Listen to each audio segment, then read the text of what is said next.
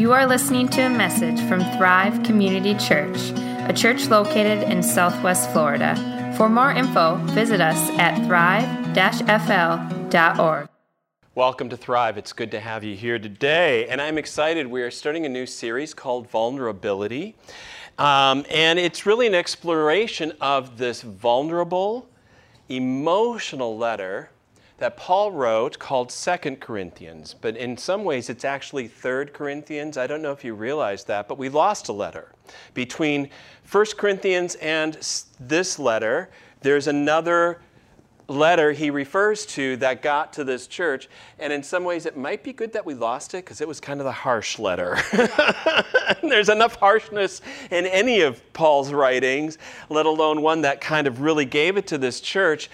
Out of love, okay? Out of love, but he did. So today, we're looking at this letter of 2 Corinthians for about 8 weeks. We're going to not get through all of it, but we're going to kind of wrap this series around a word called vulnerability. How many of you like this word, vulnerability? Do you like being vulnerable?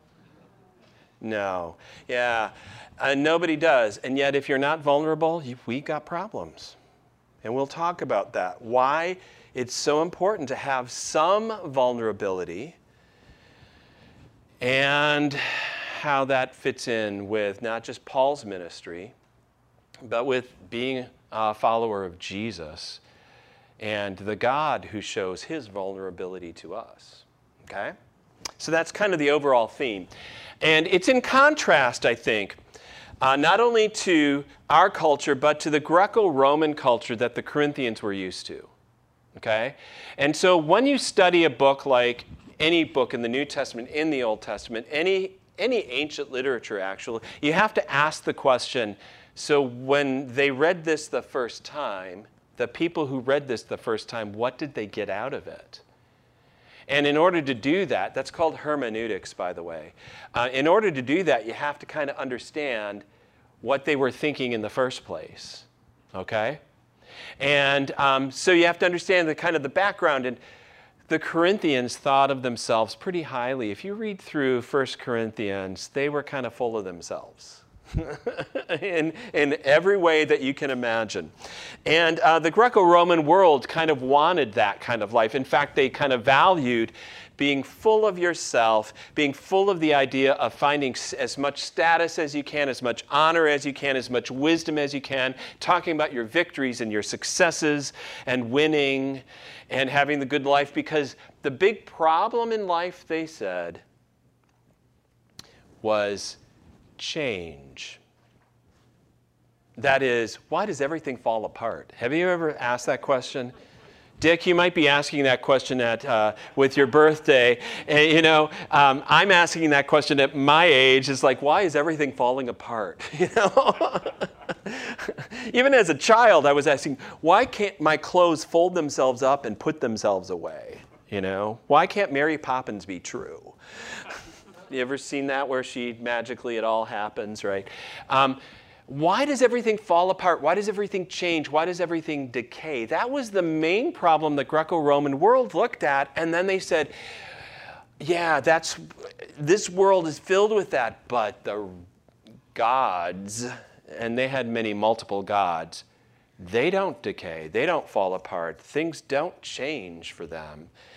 And if you ever study the Greco-Roman world and mythology, any of you do that anymore? Yeah, you did a little of that? The gods, how would you describe the gods, Kevin? Yeah, so they're human beings, but in a sense. But what do they got? Superpowers, much like a lot of our hero movies today. The only difference between these gods and humans is that they are immortal, invincible, immutable, and yes, invulnerable. They don't change. And that's what everybody wanted. And in fact, the Corinthians as well bought into this. They basically said, if human means being fallible and not just imperfect, but also things fall apart and are broken and don't go the way we want, God must have everything his way. And he must be all-powerful and immovable and immortal, of course, and invulnerable and unable to change. That's what everybody wanted. And Paul says, that's not the God of the Bible. He's not, yes, he's immutable. He can get his way. But God freely chooses to be vulnerable. And it makes all the difference. I think it makes all the difference of why we're here and why Christianity stands out among all the world religions. Now, you might still wonder, why do we need to study vulnerability? Why is this important? Nobody likes it. Nobody wants to be vulnerable.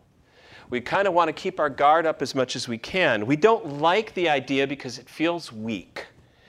And I then become, quote, dependent on others.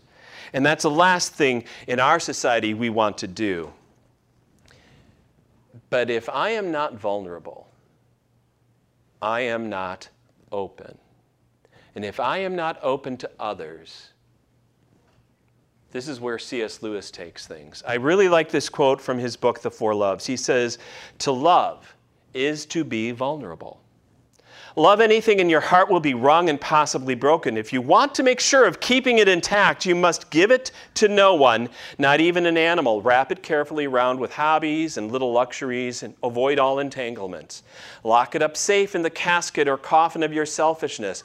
But in that casket, safe, dark, motionless, airless, it will change. It will not be broken. It will become unbreakable, impenetrable, irredeemable."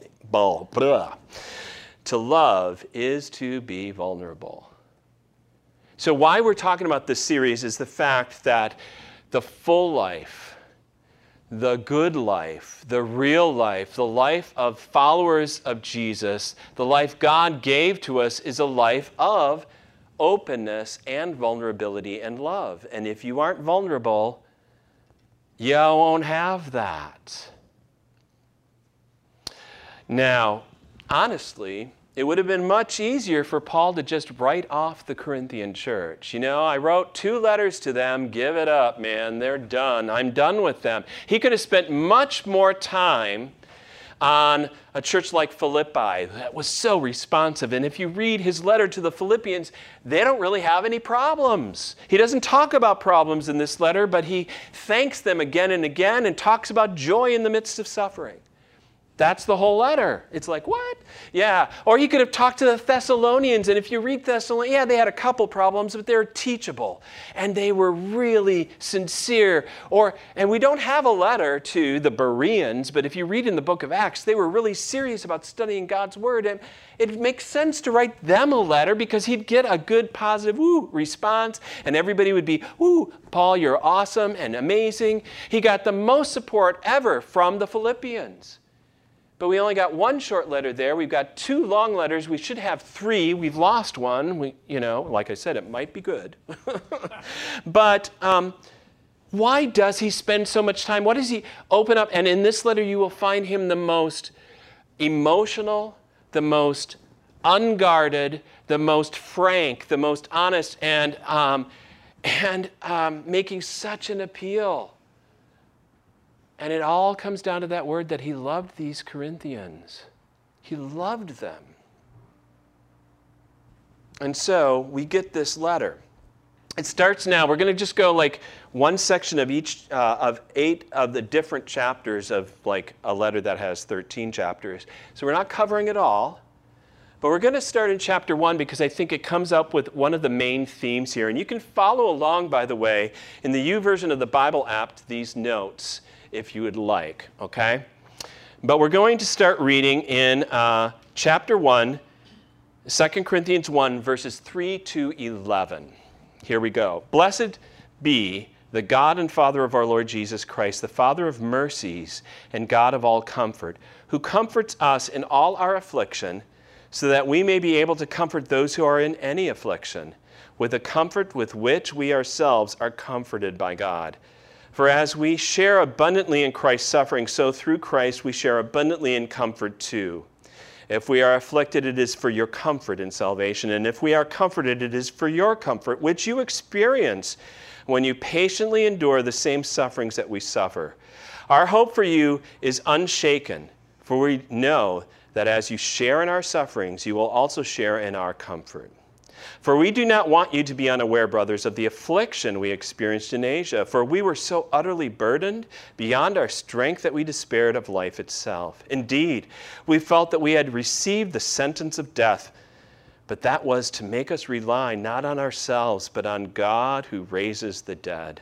He delivered us from such deadly peril, and he will deliver us. On him we have set our hope that he will deliver us again. You also must help us by prayer, so that many will give thanks on our behalf for the blessing granted us through the prayers of many. So today, to kind of start out this theme, we're not going to look at the word vulnerability directly, but I think we're talking about it. We're going to look at the word comfort that came up many times in this passage. So we're going to talk, first of all, about what comfort is not, okay? Then what it is, according to this passage, and then finally, how do you have the power to comfort others, to give comfort out?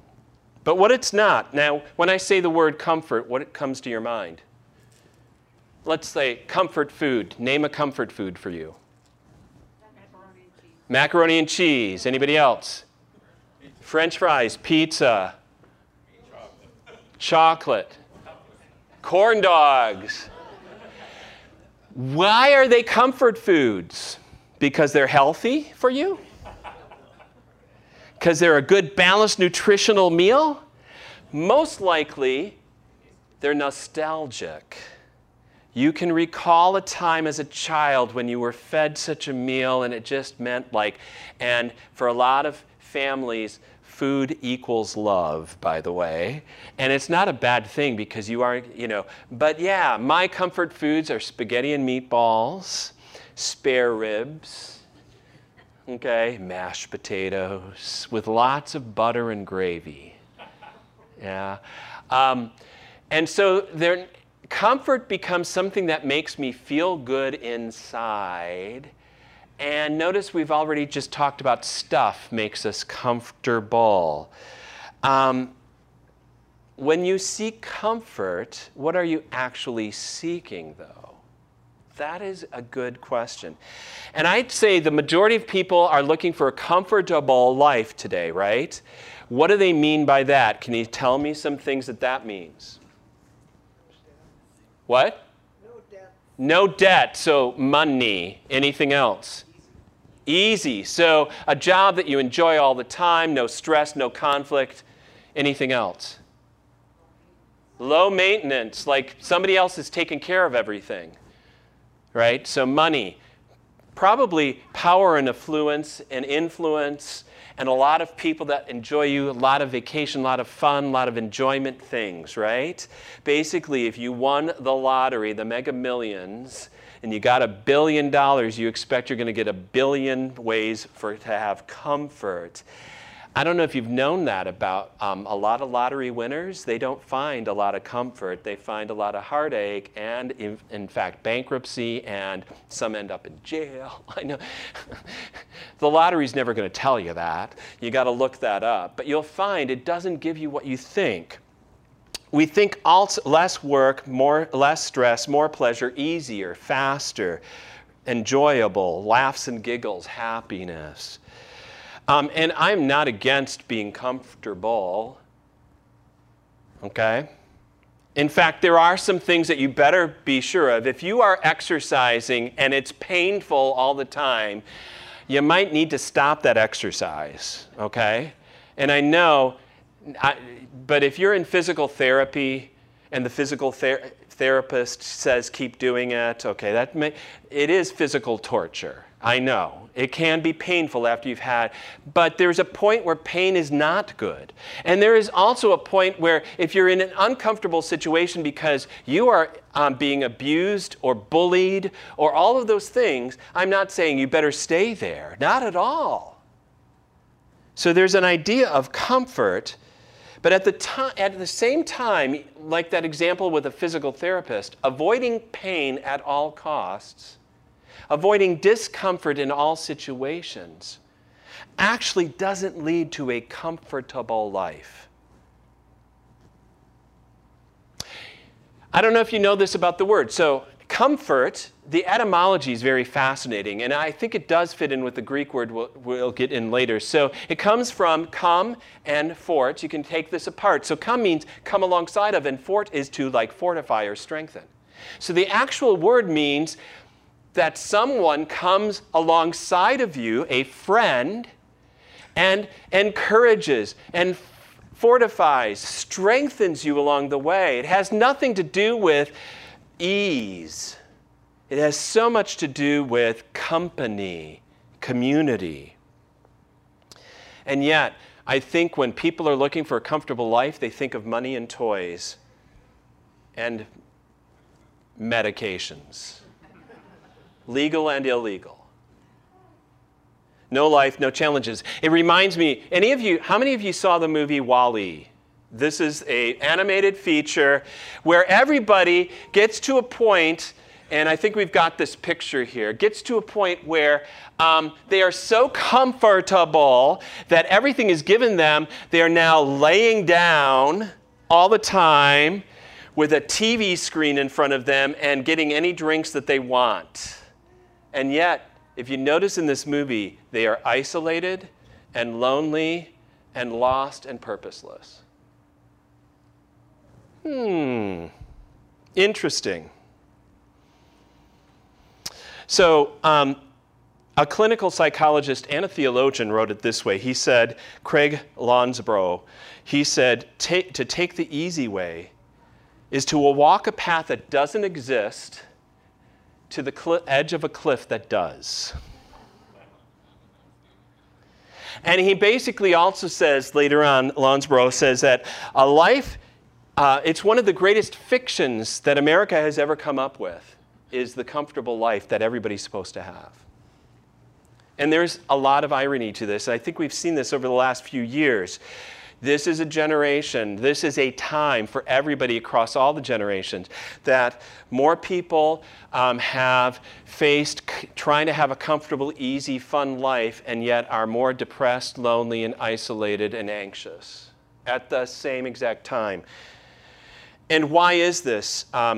Jonathan Haidt and Greg Lukianoff, in a book called The Coddling of the American Mind, they cite a number of studies, and in this book, they said there's only two things that are directly correlated to feelings, two activities that human beings do that we can find direct correlation to depression and even suicidal thoughts. Do you know what they are? Watching TV and being in front of a screen or a laptop all the time. Wow, right?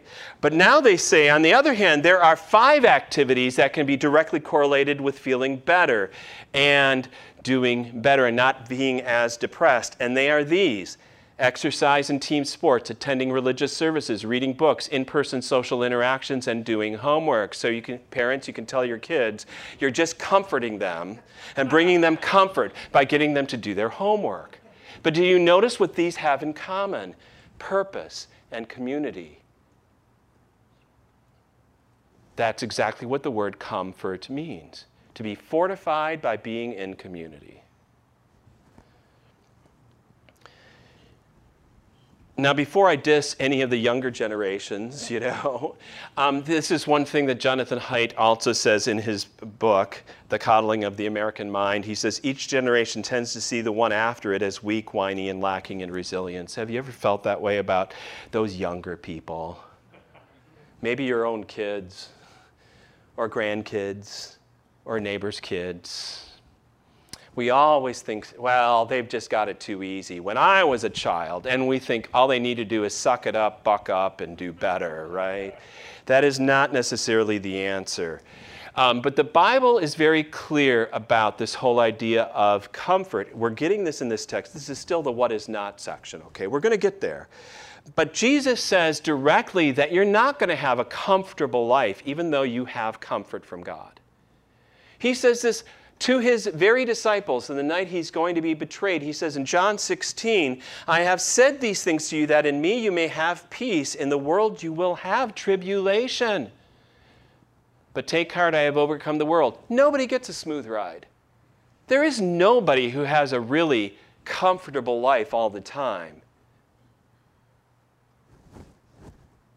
I envy too many people who I go, oh man, if I just had all that, if I just had that, then it's not true. That's a fiction. Thank you, Madison Avenue, for continually dangling in front of us the one thing that's going to give you this will give you exactly what and it never does. So Paul in 2 Corinthians, he does want to give comfort to this church, but the real thing, the real deal, not comfortability, but comfort to come alongside of them, to fortify them. He wants to give them assurance of God's presence, not safety. The Christian life is not safe. You are saved, but not safe. To give encouragement, not fun and games. To give purpose, not simply pleasure. And so, let's look at what comfort actually is. And Paul writes it here. It comes up again and again in 2 Corinthians right away at the beginning of this letter. Blessed be the God and Father of our Lord Jesus Christ, the Father of mercies and the God of all comfort, who comforts us in all our afflictions so that we may be able to comfort those who are in any affliction with the comfort with which we ourselves are comforted by God. Now you can understand why I'm focusing on comfort. It comes up like I don't know how many times just in these sentences, let alone the whole text that we look at. The word comfort here is very similar to the English word in the sense of what it means, and it's the word parakaleo. Para, for parallel, to come alongside and to be in line with, and kaleo is the Greek word for to call, to speak to. And in other words, Paul is saying the God of comfort is the God who comes alongside of you. He doesn't hover over you. He doesn't speak down to you. He comes alongside of you. He doesn't just lead out in front and yell back to you. He comes alongside of you wherever you happen to be, and then he speaks to you. He calls to you. He encourages you. Comfort means that. It's not that life is running smoothly. It's the fact that during the hard times of life, God is right there by your side. When the difficulties are there, you are not alone. What I noticed with students just over the last couple of years, and through COVID for a lot of people, online or in person, this online learning didn't work so well. And the one reason it didn't is because they were alone in their room in front of a screen. And they felt so alone. Human being, that's what do we say here at Thrive? We started a while. It's all about relationships. I know it sounds so trite, but it's so true. It's all about relationships. It's all about being community. This is a place where you belong. We all need that. We had a huge mass experiment in everybody being isolated for a while to just find out exactly how detrimental that is. We were all in solitary confinement. And I don't care how much fun and pleasure and shows you watched or entertaining things. I don't care what you try to do to medicate yourself through it. The stuff didn't do it. Come alongside and be fortified. That's why I'm glad we've probably got a few people online this morning. I'm glad we have that. But there's no substitute for coming together in community. Why we do hangouts? It's not because I like to party. Yeah, I do. I like to have parties. I like to host. But it's really because it is who we are. It is who we are and what we're supposed to be. We're supposed to be that kind of family. Okay. Back to the text, right? So it's not about life running smoothly. And the Corinthians just had this really bizarre, if you read through the letter of 1 Corinthians 2, they had this bizarre understanding that life was all about knowledge and about my success and knowing. And the more I know, the more I am self-contained, the more I am elevated above others, the better off I am. And Paul is saying, that is not at all what Jesus is about. That is not what God has set you up as a human being to be. And later on in this letter, we'll find out Paul is really frustrated with the Corinthians that they have accepted these super apostles, is the term that he uses, for these itinerant preachers that have come in and charge a fee and talk about success and winning and motivationally speaking and about their spiritual experiences and ecstatic whatevers and how wonderful and great they are because they're powerful and together, and compared to Paul, who's weak and he's poor and he's faced all this stuff. You want to be like that? Are you kidding me? No, God is a rich God. God is a powerful God. God is a winning God. God, the victory of Jesus over the grave and death means that you can live a life where you can be a champion every day of your life. And they bought it. And Paul says the real God of comfort, this is the phrase, this simple phrase, who comforts us in all our affliction. He doesn't comfort us in all our winning, success. And we all face affliction. Okay? Just living is filled with dissatisfactions.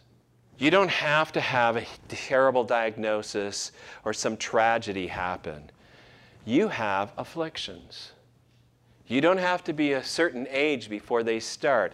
There is a sense that there's something missing in each one of us. St. Augustine said there's a hole. We are restless. We're dissatisfied until we find our rest in God. And God is the one who comes to fill that hole, to come alongside of us, to be with us, to share in our Son. And Paul goes on, comfort happens then, always in the midst of struggle. Comfort doesn't happen when everything's just wonderful. You don't just experience comfort. Oh, I'm feeling comfort. I get comfort in difficult times. And that's what I really need. Paul goes on and says, for as we share abundantly in Christ's sufferings, so through Christ we share abundantly in comfort too. And we're going to see this is a key understanding. Paul reframes the whole idea of what it means to find comfort and then how to give comfort, because he reframes experiences in our lives and says God is in the middle of them all, and not just watching, but alongside of us in the middle of it. And Paul knows what it means to face afflictions. I mean, he suffered a lot. Jailed countless times, flogged, stoned, shipwrecked, ridiculed, ostracized, chastised, facing hunger and loneliness. And you see in this letter, he talks about in Asia, they faced to the point where they were despairing of life itself, and yet right then is where God gave them the comfort that they needed. And then he asks for prayers, and he opens up himself to the people who have walked away from him time and again in Corinthians, and says, hey, I need your prayers. Tell me, how do you grow? Really? I mean, I grow when I don't want to grow. But how do you grow in empathy?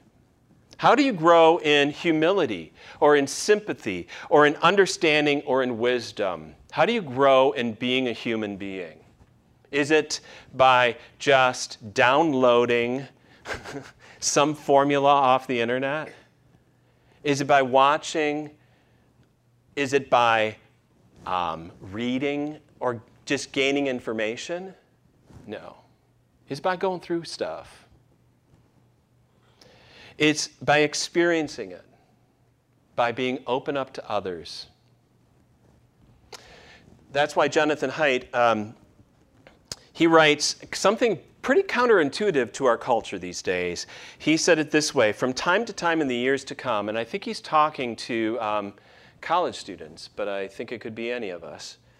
From time to time in years to come, I hope you will be treated unfairly, so that you will come to know the value of justice. I hope that you will suffer betrayal, because that will teach you the importance of loyalty. Sorry to say, I hope you will be lonely from time to time, so that you don't take friends for granted. I hope you'll be ignored, so you know the importance of listening to others. And I hope you will have just enough pain to learn compassion. Whether I wish these things or not, they're going to happen. And whether you benefit from them or not will depend upon your ability to see the message in your misfortunes. And I believe that's where our third point comes here. The power to give comfort is because Paul sees, he reframes our misfortunes and shows us how they are attached to the God of all compassion and comfort. So this passage, again, and Wyatt, I'm out of order right now on slides. Go back to this one, 2 Corinthians 1:5, where, for as we share abundantly in Christ's suffering, so through Christ we share abundantly in comfort too. That was like 2 or 3 back. Did you find it? Sorry, I know. Yeah. Paul is reframing it. Paul is saying, God connects you to Jesus and his sufferings. And whenever you're going through some difficult time, guess who's right there, suffering alongside of you, being with you? It's not that you have to make up for what Jesus didn't do on the cross. That's not what he's saying here. He is saying you've got a God who is so identified with you, whatever you're going through is what Jesus is feeling at the moment too. This goes so against the Greco-Roman world of understanding the immutability and invincibility of a god or goddess at the time, who's above it all and beyond it all and can't feel anything really or change. And we have instead in the work of the Bible, God is unchangeable in his faithfulness to you, but he actually modifies or changes or makes he comes alongside of us and bears with us. You will find in the Gospels, as well as all the way back from the Garden of Eden, a God who opens himself up to relationship with human beings, who had set up not to make them fall, but who sets himself up to the tragedy of Adam and Eve, giving him, honestly, the finger in the garden, wanting to do it their way. Who sets himself up by covenanting with a people who cannot be faithful, the people of Israel, who calls people like Abraham, who is kind of a little iffy with his wife Sarah at times, who then deals with Isaac and Jacob, who's a trickster, and then Israel itself, who when God is absolutely saving them and covenanting with them and making them his people at Mount Sinai, they are rejecting him and worshiping idols right at the foot of that mountain. And then all through the Old Testament, you will find God continue to be faithful to his promises, but accommodate his people time and again, to give them what they need, to bear them up, he says, on eagle's wings, to carry them, to put up with their sufferings, to agonize over them time and again. And then finally, to fulfill all his promises by becoming a vulnerable human being, a little baby who can't take care of himself in the person of Jesus Christ. Is that amazing? And then is open to our hurts and agonies and needs, who feels and experiences hunger and loneliness and betrayal and deprivation all the way through his whole life. And who loves and loves and loves, and it gets frustrated with his disciples, as we saw in Simply Jesus in the series in the Gospel of Mark. William Placker, in his book, Narratives of a Vulnerable God, says this: to read the biblical narratives is to encounter a God who is, first of all, love. And love involves a willingness to put oneself at risk. And God is, in fact, vulnerable in love, vulnerable even to great suffering. What do you think the cross is? God exposing himself in Jesus Christ, being absolutely open to the absolute worst that we could ever throw at him, and still loving us anyways.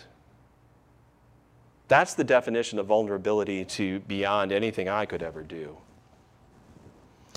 So it's not simply that Jesus went through that then and is now done with it and walks away and says, yeah, I kind of went through that. I'm not doing that anymore. Paul says in this passage that the sufferings you are going through are the sufferings of Christ, that Christ is suffering with you.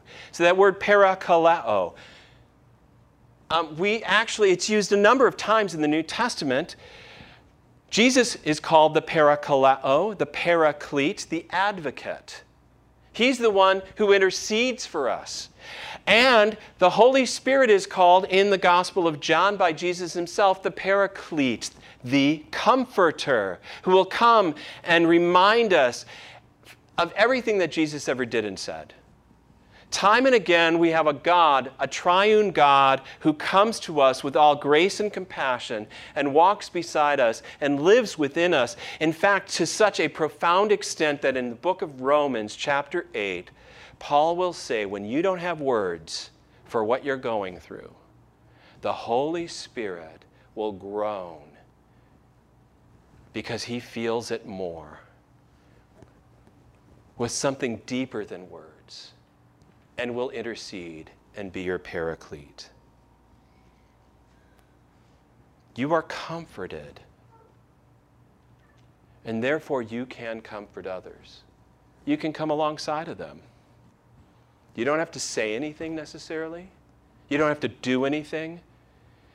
The thing most people want is just to be listened to, and how little we do. And the politicization of everything, as you all know, in our culture right now, what's really happening is everybody's telling everybody else, and nobody's listening. We're being invulnerable. We're setting up our armor, and we expect somebody else to take theirs down. No wonder nothing's... You're never going to have friendships. You're not going to have relationships with that. Now, it might be more appealing to go to, I don't know, there's probably churches that talk about winning and succeeding and becoming that champion and being a better you every day and how you're going to overcome and be victorious and rich and wealthy and prosperous. I think it's such, I just can't, because that's not who we see. It just seems so out of line with what God has done in Jesus Christ. It's so out of line with what Paul's talking about here. I think William Placker says it well. He says, if God becomes human in just this way in Jesus, then that tells something about how we might seek our own fullest humanity. Not in quests of power and wealth and fame, but in service, solidarity with the despised and rejected, and the willingness to be vulnerable in love. It's really all about relationships. It's really all about God's love for us and our love for each other. Right? So this is the beginning of the series. Stick with us. Maybe we're going to feel a little uncomfortable through this. But what I'm praying for is that we have an even deeper community here. And we have a deeper expression of who Jesus wants us to be and how he opens himself up to us and we to each other. That's the real comfort that comes from our God. Let's pray. Lord God, thank you so much for your work. Thank you, Lord Jesus, that you used Paul in such a way that he was open to a church that was so difficult, the Corinthians, because it gives us a lot of comfort. Thank you, Lord, how you worked in his life as an example of how we can be. But thank you more, Lord Jesus, that you are the God of all comfort and the God of all mercies and compassion. That you came alongside of us in our deepest needs. You didn't shy away when it became very difficult, but you went through hell in order to give us heaven. Lord Jesus, we pray that this series would be such that we grow in our openness and our wholeheartedness of living fully as your people and reaching to those who so need that kind of comfort these days. You know how lonely we've been over the last few years, how lonely so many people are right now, and how they've been seeking comfort in all the wrong ways and in all the wrong places. We pray, Lord, that you would use us to bring comfort in the midst of affliction, mercy in the midst of this world. We thank you this day and celebrate with Dick in 80 years of your grace in his life. We pray for many more. We thank you that his family was able to gather together with him and to celebrate it too, Lord. And we pray that you would bless him and all of us in our friendships and relationships here. We lift up to you, O Lord, this coming school year. Students in Alachua County go back soon. We pray that you'd be with all the teachers and administrators who've already been back in the classroom, already been preparing. We pray this is a year of deeper community as well as deeper learning. We lift up to you FGCU and all of the new students and the returning students who are coming there in just a matter of 2 weeks. We pray, Lord God, that you would just be working amazing and mightily this year through all your representatives there, the students and the campus ministries and others on faculty and staff, that we would be open to serve and open to the foibles of others, Lord, and be open about our own, so that people can come close to you. So bless our campus ministry and that ministry this fall. We thank you, Lord, for those who have already brought non-perishable items and canned goods, Lord, for the Interfaith Food Bank. This is a desperately vulnerable time for a lot of families who are insecure about just food and finances. And we pray, Lord, that our ministry to them would give them the comfort and would come alongside the comfort you want to be for them, Lord Jesus. Lord God, you know our deepest needs. You know our deepest insecurities. You know how easy it is for us to put up our guard and to build up the walls and to try to be invincible and invulnerable. And we pray, Lord, that we would learn in the weeks ahead about what you really want for us, Lord. How we can experience a deeper love from you and a deeper love to others, Lord. Bless us, Lord, during this time. We lift up to you as well, Lord, this day, our offering that will be received shortly. For those online and those at home and in whatever way, electronic or in person, Lord, take these little gifts that make us a bit vulnerable ourselves, Lord, in giving away things that we could keep and try to, but that do better in your hands than ours, and are just a small token of what you've already provided for us, Lord. You abundantly give. Give us that kind of abundance mentality that we can share and truly serve others, Lord. And bless us, Lord, as we come to the Lord's table this morning again.